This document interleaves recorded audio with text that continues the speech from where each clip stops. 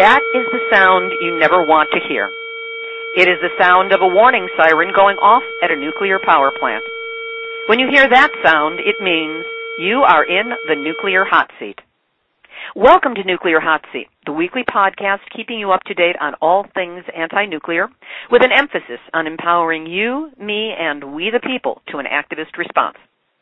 My name is Libbe HaLevy, and I produce and host this podcast because I was 1 mile from the nuclear accident at 3 Mile Island when it happened. And I know that with 104 nuclear reactors all over the United States, plus radioactive sites and reactors around the world, whether you can hear those sirens or not, we are all in the nuclear hot seat. Today is Tuesday, January 31st, 2012, day 330, that's 330 since the Fukushima tragedy began on March 11th of 2011, and here is the latest nuclear news. We're starting out with a breaking story that is a call for action as well, because anti-nuclear activists in Kudankulam, India, have been attacked while on their way to a meeting with the government. Representatives of People's Movement Against Nuclear Energy, referred to as PMAIN, which is spearheading the campaign to stop the Kudankulam nuclear plant, and 20 women accompanying the leaders have been attacked by Gundas, which are hired thugs, near Tirunelveli. The collectorate was on their way to talk with the central government expert panel. The women who tried to offer to shield the PMAIN representatives have been beaten up, and they are now in the hospital. Along with the Gundas were local Congress leaders. The central panel and central government have refused to meet with the movement's expert panel and have an open discussion. The Kudankulam anti-nuclear protest has stood out as a symbol of nonviolent protest with no violent action happening from the movement. The movement has withdrawn from talks after the incident, and protests are now happening in Tirunelveli, pardon my pronunciation there, and other southern districts in India condemning the attacks. There will be contact information that we can use to put our voices to this, and it will be posted on Nuclear Hot Seat on the Facebook group page after this podcast is concluded. In the United States, on Monday, a nuclear reactor in northern Illinois shut down after losing power, and radioactive steam was vented to reduce pressure on the plant. Unit 2 at Byron Generating Station, which is about 95 miles northwest of Chicago, shut down at 10:18 in the morning after losing power. The steam that was released contains tritium, a radioactive form of hydrogen. The U.S. Nuclear Regulatory Commission declared the incident an unusual event, which is the official title for the first of 4 levels of emergency. Commission officials also said the release of tritium was expected. NRC spokeswoman Victoria Mitlying said officials can't yet calculate how much tritium is being released. They're saying officially that there's no danger from the tritium. However, according to Dr. Helen Caldicott, tritium is radioactive hydrogen. It is perceived by the body as identical to the hydrogen in water. That means it can go anywhere in your body that water can go, and water is a component of every cell within our bodies. For those who still believe that tritium is benign, know that it is also the form of hydrogen that is used in the hydrogen bomb. That's an ongoing story in Byron, Illinois, and I take this personally. I have family living very close by. Now to Japan, where the stricken power plant at Fukushima has leaked more than 600 liters of radioactive water, forcing it to briefly suspend cooling operations at a spent fuel pond over the weekend. The leakage is believed to have been caused by freezing due to cold weather, and the leaked water included radioactively contaminated water that has been purified. The question is, how much radioactive material remains after cesium quote-unquote purification? According to the Asahi newspaper, in December, contaminated water containing strontium, whose concentration level was 1 million times higher than the government safety standard, leaked into the sea. Now, TEPCO has admitted that their employees suggested covering the pipes or setting heaters out so that the pipes would not get frozen. But even though the suggestions began last summer, TEPCO kept ignoring them. According to one employee, quote, the pipes are exposed to the outside. It was predicted that the pipes would get frozen and cause water leakage. As a result of doing nothing for several months, there are at least 23 points identified so far that have been leaking water. This is as of yesterday, Monday, the 30th of January. The pipe is outside and it runs for further than 10 kilometers, which means that water leakage will happen every day during this cold weather. Also in Japan, a little bit better news is that Japan will lose its last nuclear-generated power station in April at the current rate of shutting down reactors for safety checks, cheering opponents of the industry since the Fukushima disaster while adding to concern about potential blackouts.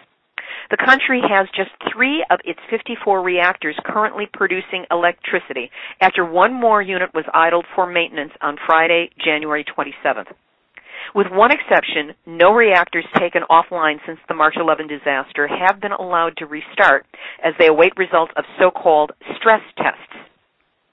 As of today, meaning Tuesday the 31st, only 6.4% of Japanese's almost 50,000 megawatts of nuclear capacity remain online. The remaining 3 reactors are due to go offline for regular checks during the next 3 months, which would render Japan nuclear-free. Now, in a counter-move by the government, on Thursday, Japan welcomed the International Atomic Energy Agency delegation it invited to check the safety procedures on its third-largest nuclear power plant, a move designed to pave the way for the restart of dozens of idled reactors around the country.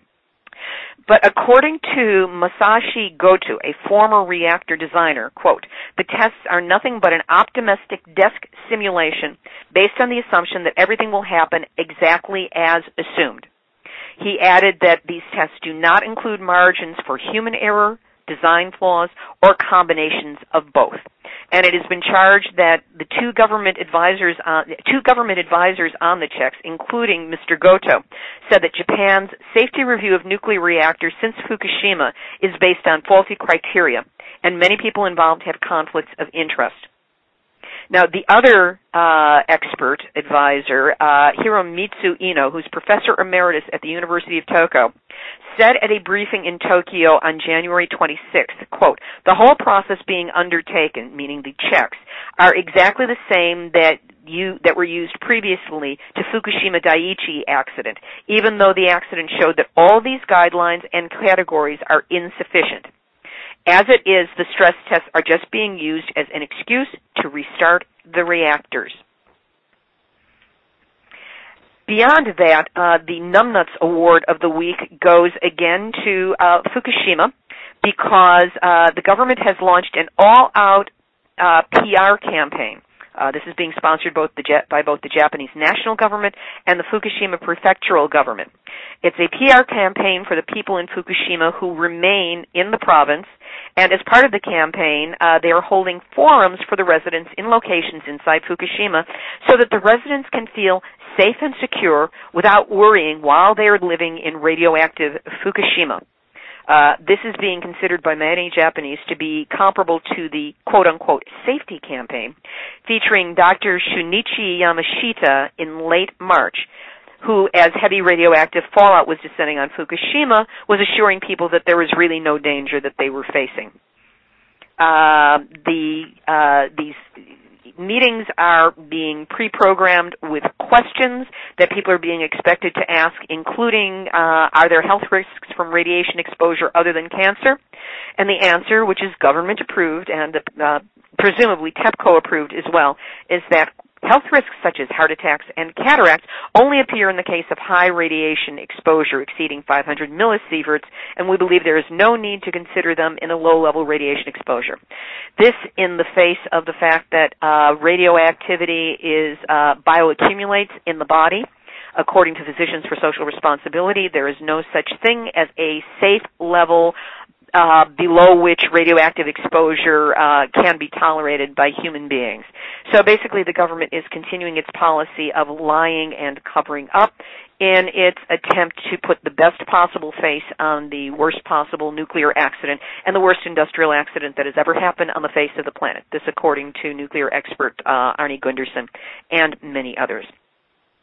So let's shift focus because we have a wonderful interview today with Paul Frey.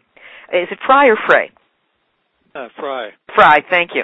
Paul Fry is an organic farmer and winemaker who, with his family, runs Fry Vineyards, an organic winery located in Mendocino County in Northern California. A longtime anti-nuclear activist, he has voiced specific concerns about what a meltdown at either or both of California's nuclear reactors would mean to the state's agriculture and economy. And that's what he's here to share with us today. Paul, welcome to Nuclear Hot Seat. Yeah, thanks for having us. Wonderful. So how did you first get involved as an anti-nuclear activist? Well, it's way back in '78. It was clear back then, that the inherent dangers in nuclear, as far as from an engineering standpoint, from any standpoint, it'll never be safe because of terrorism and just every possible, human error.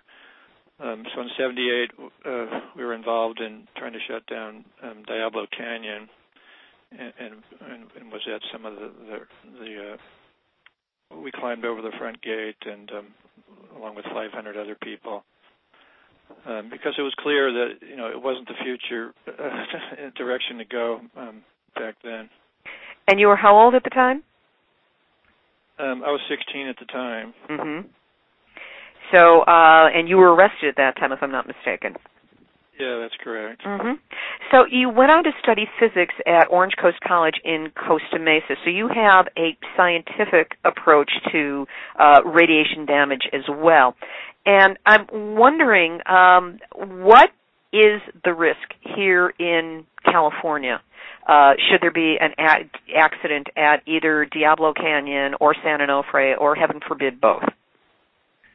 Oh yeah, well, the risks are clear. Basically, all you need to do is take the fallout map from Fukushima as well as the fallout map from Chernobyl, and you superimpose that you analyze the wind directions in California, which most of the time blow inland. With Fukushima, it was the exact opposite. Most of the time, it blows out into the ocean. But in California, it's going to be exactly the opposite. 95% of the time, it'll be going inland. Whereas in Fukushima, 95% of the time it was blowing into the Pacific Ocean. And so what you do when you take those fallout maps, you get a map that unfortunately fills up, the whole LA basin and also San Diego. And then it also fills up what's called the Central Valley basin. The Great Central Valley of California is basically a big bowl. And it's interesting, there was just a study dated January 8th from Phys.org, which is a good website on physics and all topics. And the air basically sat there for a month in the southern end of the San Joaquin Valley, basically from Modesto southward. But you'd also get some drift up towards Sacramento.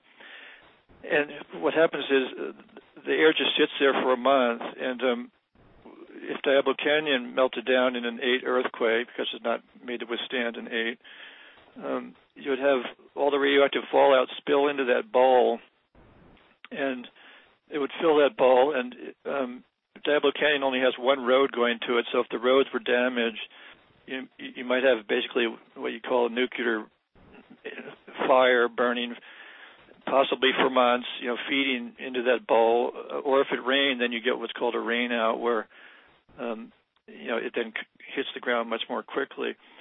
So the LA Basin, the same thing, was San Onofre, which unfortunately is built on what appears to be sand when you look at it from any pictures or from Google Earth. And what sand does in an earthquake is it does you get oscillations set up that isn't the same as when you have something built on rock. So you have a very dangerous situation there with, I believe, about 10 million people in the local 50 to 70 mile radius. So obviously, the topic really is, a threat to people, but also food. So the topic you could really say would be nuclear food, because if your food is contaminated, then of course it's not much help, Well, it definitely, irradiation is not anything that I would want in my food. Now, going back to the map, you said you have created a map, have you not, that shows what the radiation patterns would be from the nuclear reactors and where they would be flowing and concentrating. Do you have that map available? It'll be available online on our Facebook page in the next couple of days.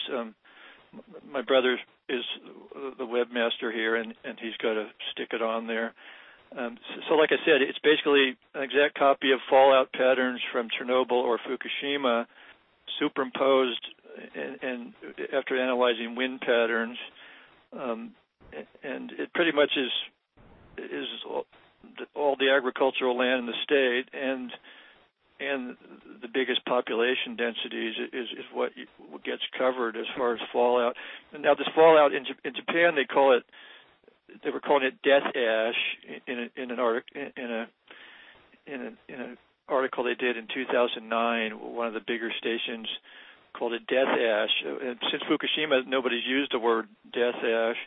And in America, they call it hot particles because the ash has nuclear particles that can bombard your tissue once you inhale the hot particles. They also call them, in nuclear power plants, they call them nuclear fleas. If there's these particles stuck on pipes or whatever, they're very easy to pinpoint because your Geiger counter can pick it up. Right, the Geiger counter would go nuts at that point. And I know that Arnie Gunderson of Fairwinds has spoken extensively on hot particles and the damage they do and the damage we face. What would an accident do to the agriculture in California and beyond that to the economy and the image even of California? Oh, yeah. Yeah, well, let's start with organic agriculture because that's what we do, but it's not just organic. Of course, it would be affected. But basically, it would make the term organic meaningless in California because these things are taken up by plants. See, cesium mimics potassium in the soil, and then strontium mimics calcium. So you have your radioactive cesium and strontium that are in the soil, and what you find is the plants take all that up. And it's quite frightening because what they're finding in Fukushima now is the pollen in the spring, the pollen for some reason, concentrates either calcium or potassium normally, but the plant thinks it's getting the potassium or calcium, but instead it's getting the cesium, radioactive cesium and strontium. So what happens then is you would have especially a place like the Central Valley where you already have, I think it has 3 times the asthma of any of the average in the rest of the U.S. because, as we mentioned, it's a bowl like with a lid on it that like a pot. Mm-hmm. And once the smoke settles in there, it's stuck if you have the wrong weather conditions. And as you know, the LA Basin is very similar. The Central Valley is much bigger, but the LA Basin has many more people. So as far as agriculture, the Valley of California could get quite contaminated. So first of all, the word organic would be meaningless if you sold stuff from California to other places. And then just agriculture in general, I've read one statistic where California grows, I believe, 20 to 25% of all the fruits and vegetables for the whole country, for all of America.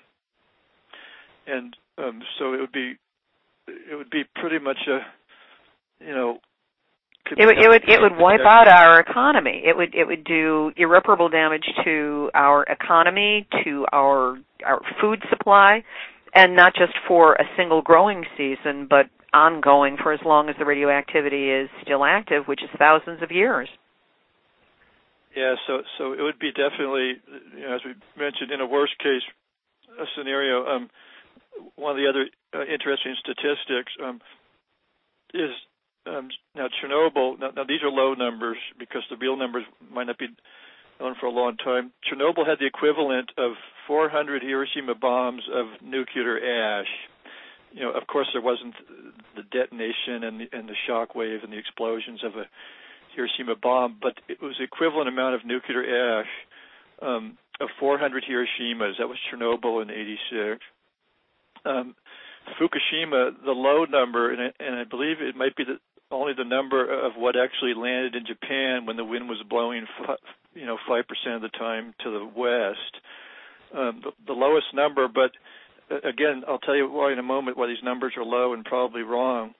But the low figure was that Fukushima was 128 Hiroshima bombs of nuclear ash or fallout. So if someone were to tell you last March 11th that, there's a small-scale nuclear war in Japan where 128 cities, 128 bombs would have gone off. Yeah, that much ash is coming this way. I think that would have surprised quite a few people, but instead the way it was in the news was, 3 months into it, they said, it looks as though there was three meltdowns. They didn't really say there was meltdowns until 3 months later. Well, this whole situation has been managed from the start so that people wouldn't be alarmed, even though alarm is an appropriate response to a situation this dangerous. And with the government damping down the statistics and to try and keep everybody managed, we're all being exposed to greater and greater levels of risk, and no one is taking responsibility for it. Yeah, and I want to go back to the reason why those are low numbers, the 400 equivalents, Hiroshima bombed of Chernobyl and 128 for Fukushima, is that they probably won't know the amount of nuclear burning that burned the atmosphere for 30 years, because they're going to first have to measure and take out the molten material in what's called the corium. The corium is what melted through the containment. So some people think the real number of Fukushima might be up to 1,000 to 2,000 or more Hiroshima bombs released, but again, they might not even get to the corium for 10 years to even look at it. So the real data might not be out for 30 years. As I said, 128 is the low number for Fukushima. Well, we've been following all of these stories on Nuclear Hot Seat, and this is the first time I've heard that particular astonishing equation that Chernobyl was the equivalent of 400 Hiroshimas and Fukushima, at least thus far, is at least 128 Hiroshima bombs going off.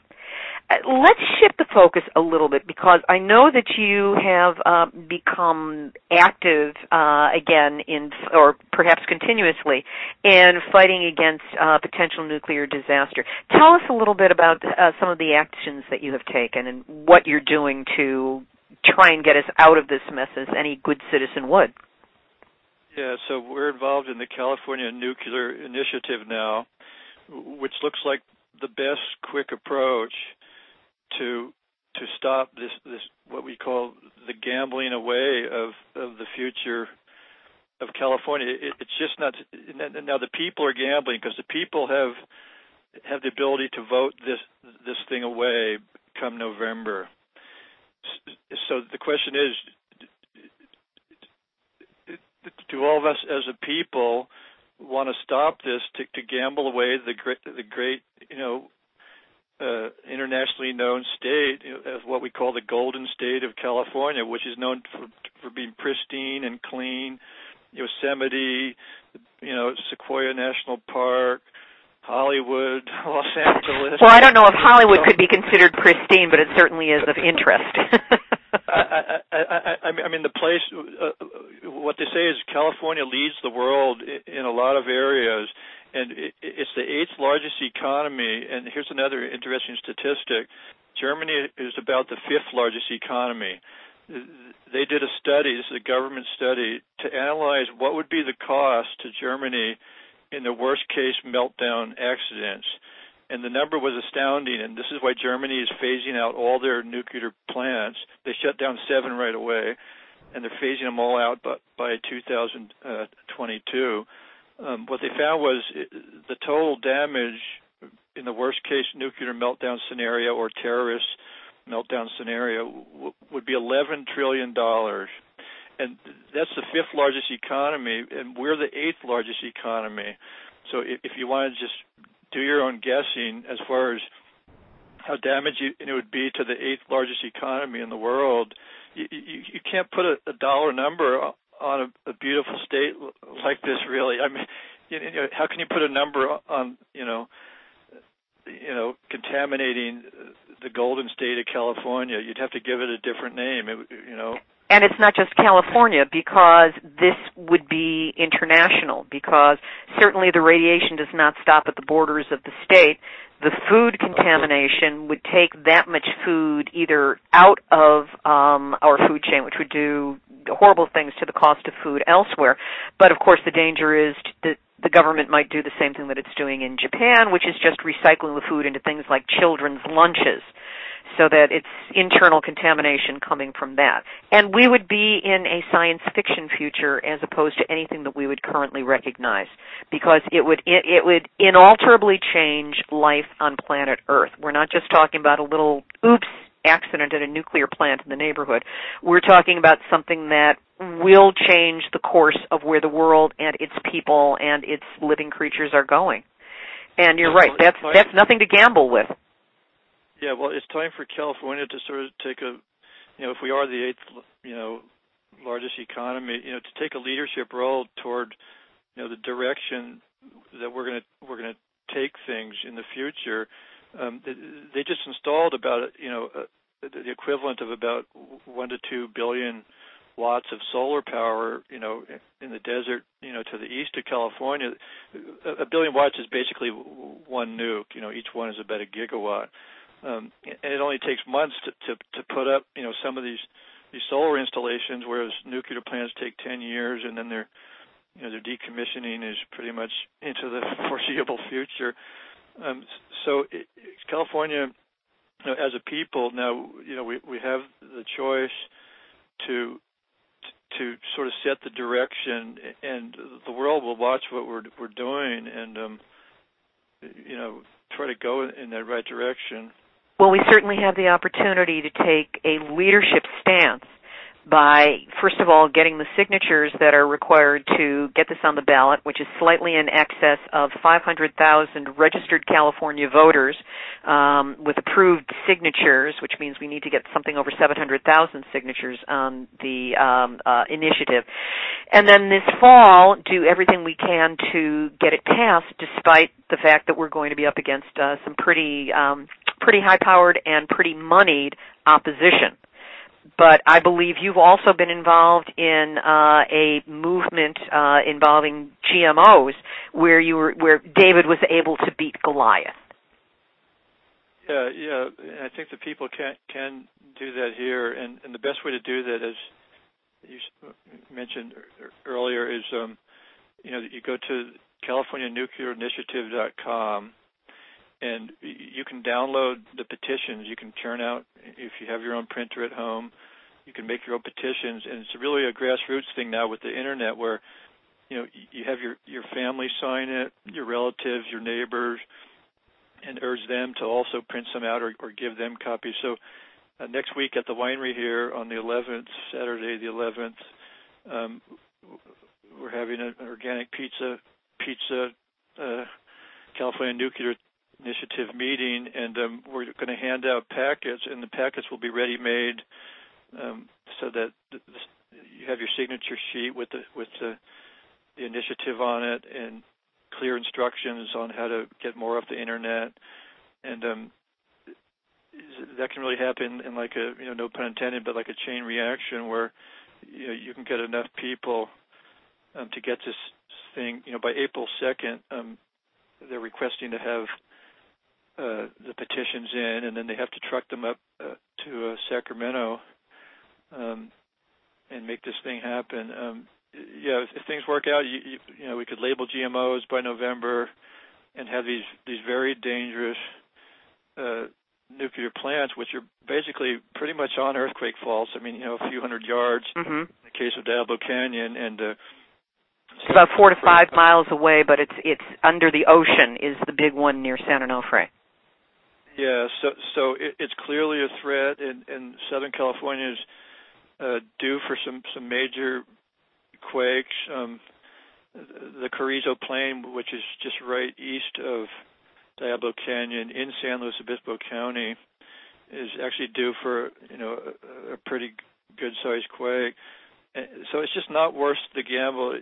You just don't gamble away, something like California for a few years of extra nuclear power that solar can replace.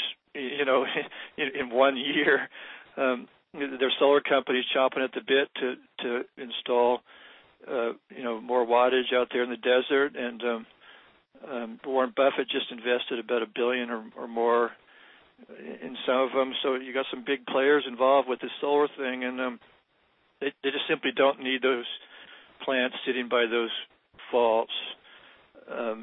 It doesn't take a rocket scientist to realize. Well, unfortunately, we have it's the financial interests that are working against us. But again, with the image of David and Goliath, the thing to remind people of is that David won, and we have the ability to do this. So, Paul, if we were going to support you and the work that you are doing, or alert people to the opportunity, what would be the best way for us to do this? Best way to do this, well, first you say anybody who loves good food or wine or a clean state, pristine environment, should go to the California nuclearinitiative.com and start doing those petitions starting with your family, your friends, your neighbors, and any kind of if you know the Twitter and Facebook thing, I'm not well versed in that, but where it can spread very quickly, with the new generation of. As long as we make the point that these petitions must be signed in physical copy, they cannot be signed online. So we really do have to print out and get signatures, and only registered California voters can sign, and they all have to be in the same county on any given piece of paper that's a petition. Yeah, and their website clearly has an instruction page that shows you step by step how to do it correctly, so that it'll be approved when they send the signatures to Sacramento. So that's really, the best we can do is just spread the word, via internet, via telephone, just friends and neighbors. We have 300 pamphlets going out. There's an Eco Farm Conference happening tomorrow in Monterey. It's all it's called the Ecological Farming Organization. There's hundreds of people there. So we're making 300 ready-made pamphlets for them so that they can pass them out to their friends and go to all the different parts of the state. I think that the mathematics are on our side, because if 1 becomes 2 and 2 becomes 4 and we keep duplicating it that way, it's entirely possible that we can have enough signatures that this gets on the ballot in the fall. And then we'll really be David and Goliath, but again, David won. So, Paul, I would like to thank you very much for having been the interview today. Paul Fry is an organic farmer and winemaker who, with his family, runs Fry Vineyards and is very involved with the campaign to get the California Nuclear Initiative on the ballot this fall. And, Paul, I would like to invite you to stay on the rest of the podcast, because we still have news and information coming. Great. I look forward to it. You do a wonderful show. Keep up the good work. Thank you so much. Well, let's just keep some information flowing now. We've got about 10 minutes left, and then we'll be out.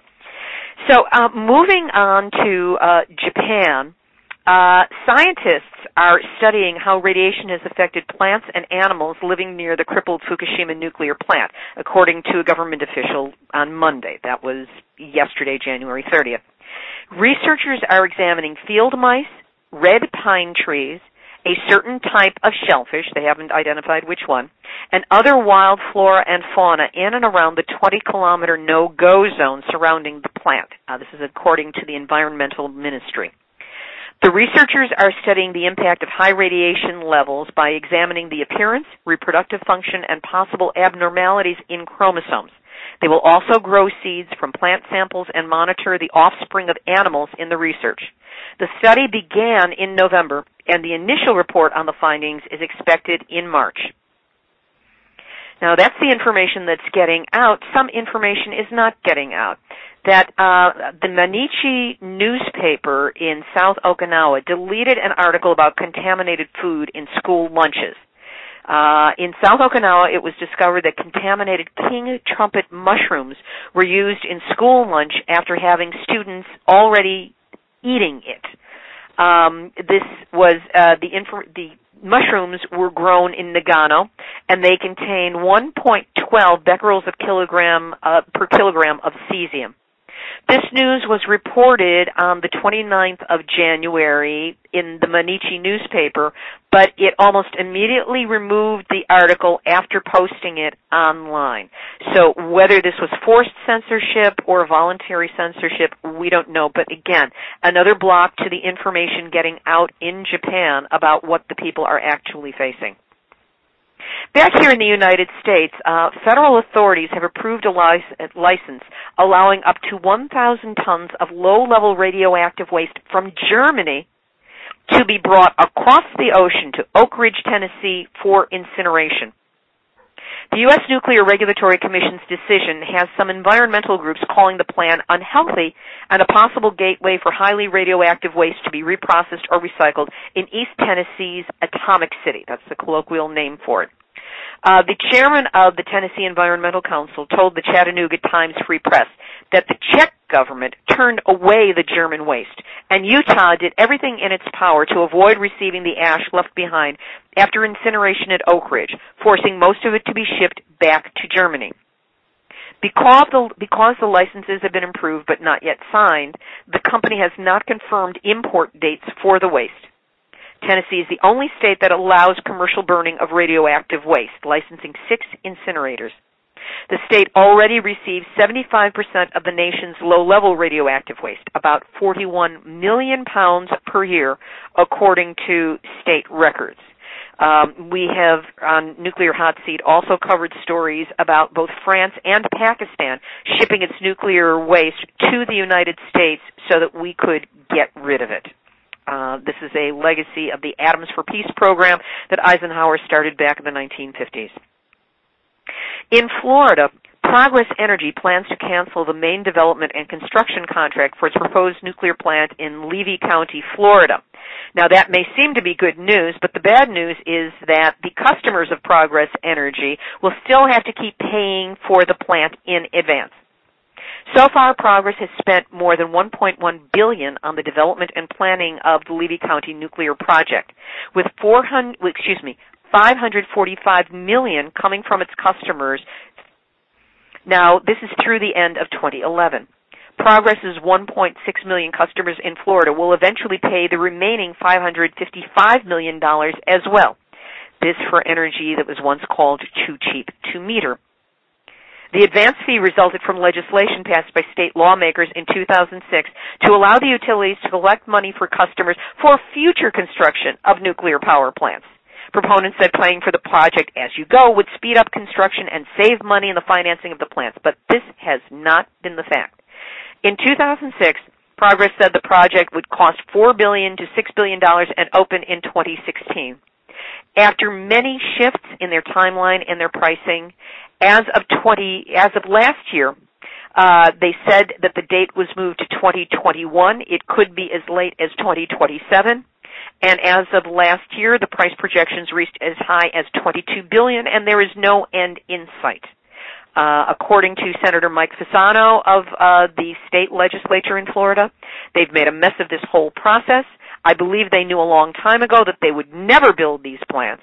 It's time for Progress Energy to refund the money the ratepayers have paid for power plants that will never be built. However, under nuclear fee law, none of the money Progress has spent on Levy or that it has collected has to be refunded, even if the utility never builds the plant. This is not unlike, in my opinion, the part of the movie and the stage play of the producers where it was discovered that more money was to be made by not opening the Broadway musical than by opening it. In New Jersey, there has been a report released by the New Jersey Public Interest Research Group and the Policy Center, an Environment New Jersey Research and Policy Center, called Too Close to Home. This was released on Friday, January 27th, and in this report it stated that drinking water for nearly 3.3 million New Jersey residents could be at contamination risk from a radiation leak at a nearby nuclear power plant. Nationwide, about 49 million Americans live within a 50-mile radius of a nuclear power plant. That was the radius determined for Americans living in Japan after Fukushima. And these Americans all depend on drinking water sources that reside within that 50-mile radius. The report also notes that majority of radiation leaks from nuclear power plants come from leaked tritium, not unlike the plant in Byron. Leaked tritium, which is a radioactive form of hydrogen. Tritium leaks have already been reported near the sites of both nuclear power plant complexes in New Jersey, Oyster Creek and Salem.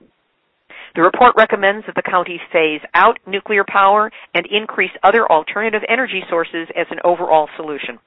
The report also recommends that the county should conduct a thorough safety review of nuclear power plants and ensure that emergency plans account for the potential impact to the drinking water supplies for residents who live both inside and outside the 50-mile radius.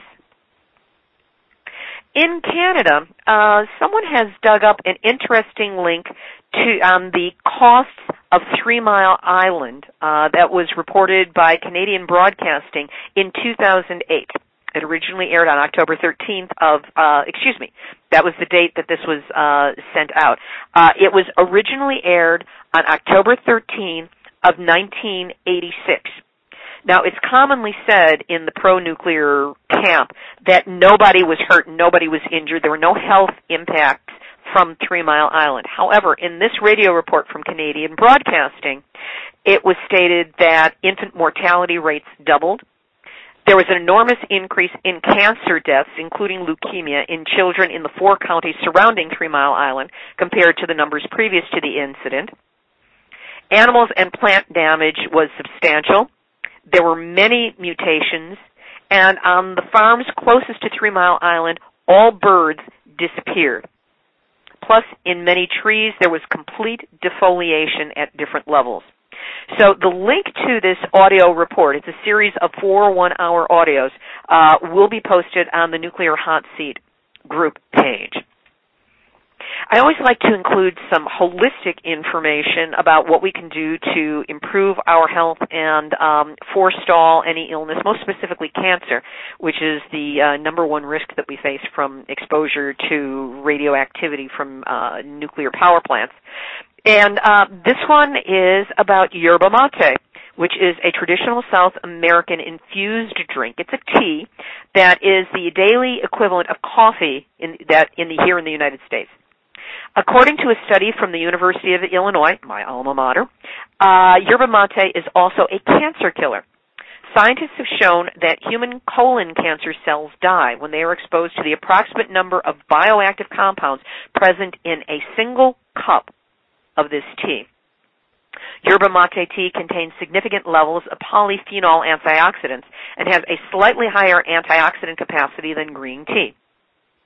According to the study, the caffeine derivatives in mate tea not only induced death in human colon cancer cells, they also reduced important markers of inflammation, and that the study shows that some of the most important antioxidant enzymes in the body are induced by this herbal tea. So if you wish to, again, boost your immune system, which is one of the actions that we can take on our own behalf so that we can be resistant to any incidence of cancer that might be caused by radiation, yerba mate tea is an easy way to do it. You can get it at most health food stores, and it is not expensive. Now, for all you activists and would-be activists out there, we are coming up on March 11th, which marks the one-year anniversary of the start of the Fukushima tragedy. There is an international call for people to create events on and around Sunday, March 11, that will highlight what is going on in Japan, and the ongoing risks of nuclear energy here in the United States and in your own country. We do have international listeners to this podcast. If you or your group are planning any activities for March 11, please contact me here at Nuclear Hot Seat. You can do so on Facebook on the Nuclear Hot Seat group page, or you can send the information to nuclearhotseat.com and post in the comments section there. We would be happy to post that information and hook you up with others who are interested in your area. So a final thought for today, and this was taken from the comments section of enenews.com, which is a superb site for anyone who is interested in following what is going on in the nuclear world on a day-by-day basis. I give myself some nuclear-free days in the course of the week. I declare myself a nuclear-free zone. But in truth, I'm on it most days checking the news. And this was a comment somebody posted. They said, just a couple of years ago, doctors in New York found a spike of thyroid cancer in and around New York. Confused about what might have been causing it, they researched and found that there had been an increase in Russian immigrants in the area during a period before that, and that the clusters of cancer were concentrated to them. These immigrants were all in and around the Chernobyl area. If immigrants from Russia had a cancer rate large enough to affect the statistics of a large city like New York, to the extent that researchers started to worry about what was going on, then I think the problems with iodine-131 and 123 exposed thyroids is a very real problem. And this is Lee B. speaking. I do agree, and I think we all need to do everything in our power to keep ourselves healthy, to make certain that there is natural iodine within our diet from seaweed, from supplements, rather than going the pill form, and keeping ourselves healthy so that we can keep fighting against this nuclear horror that has been bequeathed to us by some really stupid, not far-sighted people. So in closing, this has been Nuclear Hot Seat for Tuesday, January 31st, 2012, day 330 since the Fukushima tragedy began last year, and there is no end in sight. You can find Nuclear Hot Seat and links to previous programs by going to the Facebook Nuclear Hot Seat group page or nuclearhotseat.com. We're up on iTunes, and you can subscribe to these podcasts for free, so you never need miss a single podcast, and you can go back through the archives and download any of the previous ones you wish to check out. If you have a lead to a story or information to share, or a wonderful interviewee you think would be great to have on the podcast, please join me and join with the growing army of on-the-ground reporters around the world for Nuclear Hot Seat. Send me a message on any of the previously mentioned formats, and I will get back to you. This is Levi Halevi of Heartistry Communications, the heart of the art of communicating, reminding you that we've all had our nuclear wake-up call. Now, whatever you do, do not go back to sleep. Be safe, be well, and I will speak with you again next week.